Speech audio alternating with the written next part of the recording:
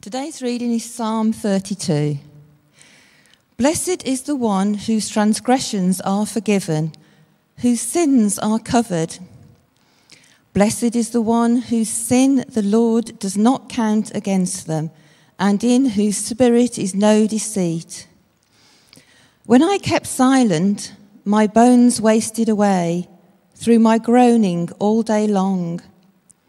For day and night your hand was heavy on me. My strength was sapped as in the heat of summer. Then I acknowledged my sin to you and did not cover up my iniquity. I said, I will confess my transgressions to the Lord, and you forgave me the guilt of my sin. Therefore, let all the faithful pray to you while you may be found. Surely the rising of the mighty waters will not reach them. You are my hiding place, and you will protect me from trouble and surround me with songs of deliverance. I will instruct you and teach you in the way you should go. I will counsel you with my loving eye on you. Do not be like the horse or the mule, which have no understanding, but must be controlled by bit and bridle, or they will not come to you. Many are the woes of the wicked, but the Lord's unfailing love surrounds the one who trusts in him. Rejoice in the Lord and be glad. You righteous, sing, all you who are upright in heart.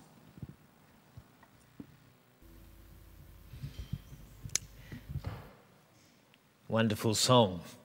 Now today we are exploring the theme of forgiveness, and we've already had a wonderful start from Becky. And this next section is in two parts. A few words from me, just taking us a little bit further in thinking about how God forgives us. And then John Blakey is going to speak a little bit about the challenges of forgiving those who are around us. Forgiveness is a big theme in the Bible. It's implied as early as in the story of Abraham. It features strongly in the story of Joseph and his brothers. It's behind the whole idea of atonement in Leviticus. It's promised repeatedly in the Psalms. It is central to the feature of Isaiah. It forms an important part of the prayer of Daniel.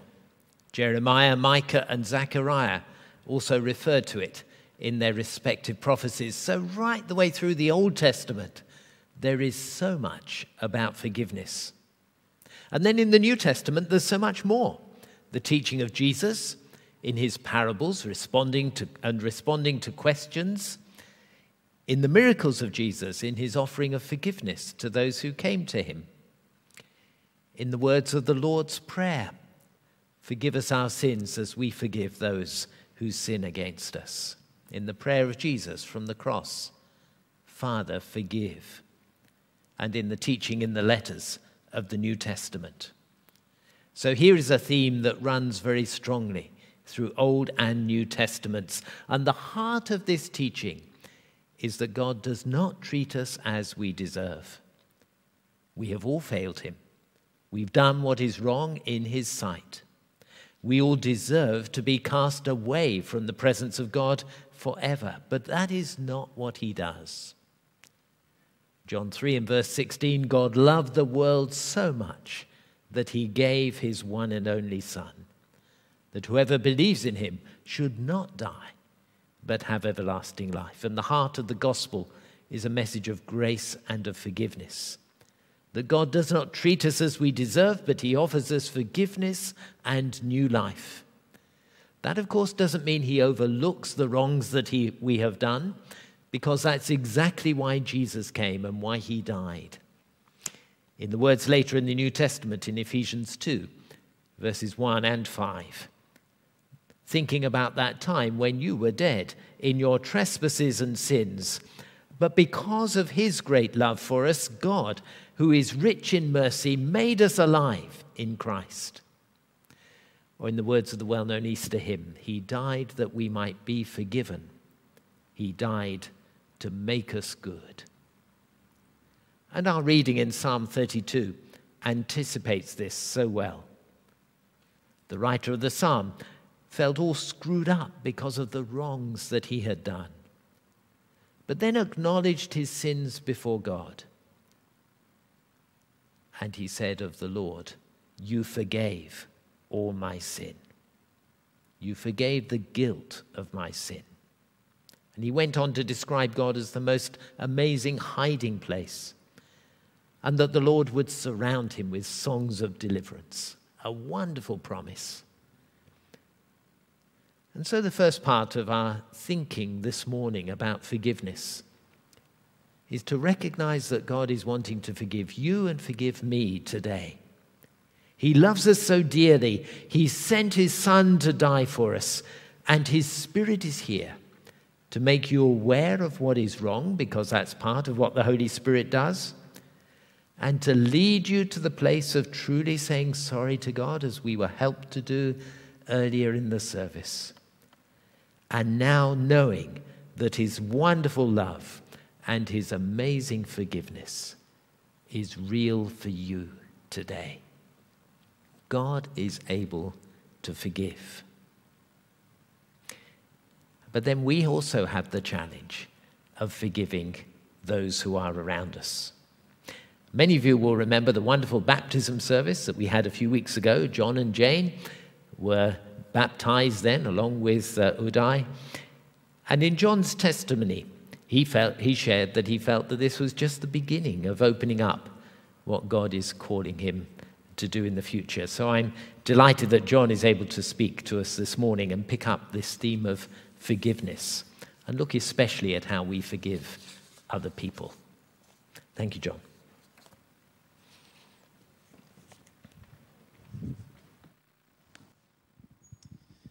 Good morning, church. Thank you, Paul. Thank you for the opportunity to share with you this morning. As Paul mentioned, it's 5 weeks since you gave Jane, myself, and Uday that very special occasion of our baptism, and we stood here and shared our testimonies. But don't worry, I'm not planning to sing again this morning. At least, I hope not. Instead, I wanted to invite you to ponder further on this topic of forgiveness. C.S. Lewis said, "To be a Christian means to forgive the inexcusable in others, because God has already forgiven the inexcusable in us." So once we have accepted God's offer of forgiveness through the grace of Jesus Christ, we turn to the other half of the challenge. How do we forgive the inexcusable in others? I have prayed long and hard on this topic recently, due to a challenge that I've faced in leading my business. I faced a dilemma where I felt torn between Christian forgiveness on the one hand and my professional responsibilities as a leader on the other. You may have faced a similar dilemma with a family member or a friend or a colleague or in the church. After all, it's been a time in lockdown when we've all been put under stress and pressure. There's been a lot of anger, there's been a lot of pointing, and I think this is a really good time to think about how we forgive others. So I prayed about my own challenge, and one Saturday night in lockdown, God started to answer my prayer. I'm sure many of you are big fans of the Netflix series The Crown, which documents the royal family's history through the ups and downs of the 20th century. It has been one of the highlights of lockdown for Jane, our son Patrick, and myself as we watched each new episode for our weekend treat. Well, that Saturday night, the Crown episode focused on the topic of forgiveness. A young Queen Elizabeth had become enthralled by the late American evangelist Billy Graham whilst he was on a UK tour in 1956. The tour coincides with a family drama as the dethroned and disgraced King Edward VI, the Queen's uncle, was attempting to return to the UK from France to kickstart his career. Like me and my business, the Queen found herself torn torn between forgiving her uncle on the one hand, the abdicated king, and her loyalties to the country that he had betrayed. Seeking wisdom, she invited Billy Graham to a private meeting at Buckingham Palace. And she asked him, "Mr. Graham, are there any circumstances where one can be a good Christian and yet not forgive?" In response, the Queen was politely yet clearly advised by Mr. Graham as follows: "A Christian must always forgive, because no one is beneath forgiveness. Dying on the cross, Jesus himself asked the Lord to forgive those who killed him." At this response, the Queen looked suitably overwhelmed. And as I watched the scene on our TV, I thought, yes, I know exactly what you're thinking. Are you telling me, Mr. Graham, that forgiveness means that you let people do what they want, when they want, and how they want, regardless of the impact on you or those you love? How does that work? So I prayed some more, and I came across a blog reflecting on this episode of The Crown, discussing the nature of forgiveness. The blog contained the following quote, which stopped me in my tracks. "Forgiveness does not mean that we let the wolf back into the chicken coop. That would be cruel to both the wolf and the chickens and the farmer who has to clean up the mess. Forgiveness may not always look like we think it should, with everyone hugging and getting what they want. Sometimes forgiveness can also come with some serious heartbreak and firm boundaries, as it did with the Queen and her uncle." It then dawned on me that the Queen had forgiven her uncle in her broken heart, whilst in her head, as the head of state, she had also enforced a firm boundary not to let the abdicated king re-enter the country. She had exercised personal forgiveness alongside upholding her leadership responsibilities. She didn't let the wolf back into the chicken coop, but she could still love her uncle and forgive him his mistakes and weaknesses. This careful balancing act reminded me of the often quoted phrase of St. Augustine, to hate the sin, but love the sinner. In other words, we can refrain from judgment of the person who is an innocent child of God, but we rebuke behavior that might cause mental or physical harm to themselves, ourselves, or others in our care. In modern cultural terms, we would refer to this tightrope as ensuring effective safeguarding, while still showing care and compassion for those who are suffering. But I still didn't feel I had the full picture. So I prayed some more, and God gave me another nudge through our Monday night home group. Like many Shirley Baptist home groups, our group is currently studying Mark's Gospel, using the commentary and questions from the theologian Tom Wright to guide us through the scripture. In chapter 6, Jesus feeds the 5,000. Reflecting on this passage, Tom Wright comments, Jesus' miracles were not done as acts of supernatural power. They were about the breaking in of God's kingdom through Jesus. From that point, that would go out into all the world, the power of a new creation. But it would always have to struggle against the self-resistant forces of evil. This means that those who discover the living God in and through Jesus must also be prepared to face up to the evil structures and powers that still dominate and control so much of God's world, and to challenge them in the name of Jesus and with the power of his victory on the cross. What I take from Tom Wright's words is that yes, we are called to love our enemies and to forgive our enemies, but we are also called to protect the flock. We are called to be full of grace to forgive, and also to be free from fear, to safeguard the vulnerable and needy in our care. Sometimes, like the Queen, we must make the courageous choice to say no, while still putting a loving arm around the shoulder of our forgiven brother or sister. Similarly, there might be times when others bravely say no to us, and yet still in that moment, we feel their deep love and their abundant forgiveness. Those of us who are bringing up children or who have brought up children will empathize with how much it can pain us to rebuke and establish healthy boundaries with young children. Yet deep down, we know this style of parenting safeguards the space for both them and the rest of the family flock. It is also preparing our children to grow up respecting that we live together in community as one interconnected human family, not in isolated fiefdoms where each gets to do as they please, irrespective of its impact on others. So there you have it. As I prayed over my forgiveness challenge, God used an episode of The Crown, a blog, my home group, and Tom Wright to help me understand that forgiving others does not mean that we let the wolf back into the chicken coop.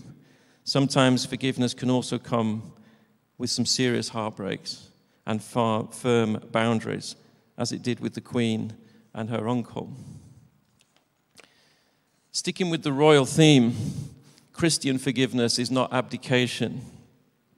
No, true forgiveness honors righteousness as well as the crown of his love. True forgiveness takes both compassion and courage in equal measure.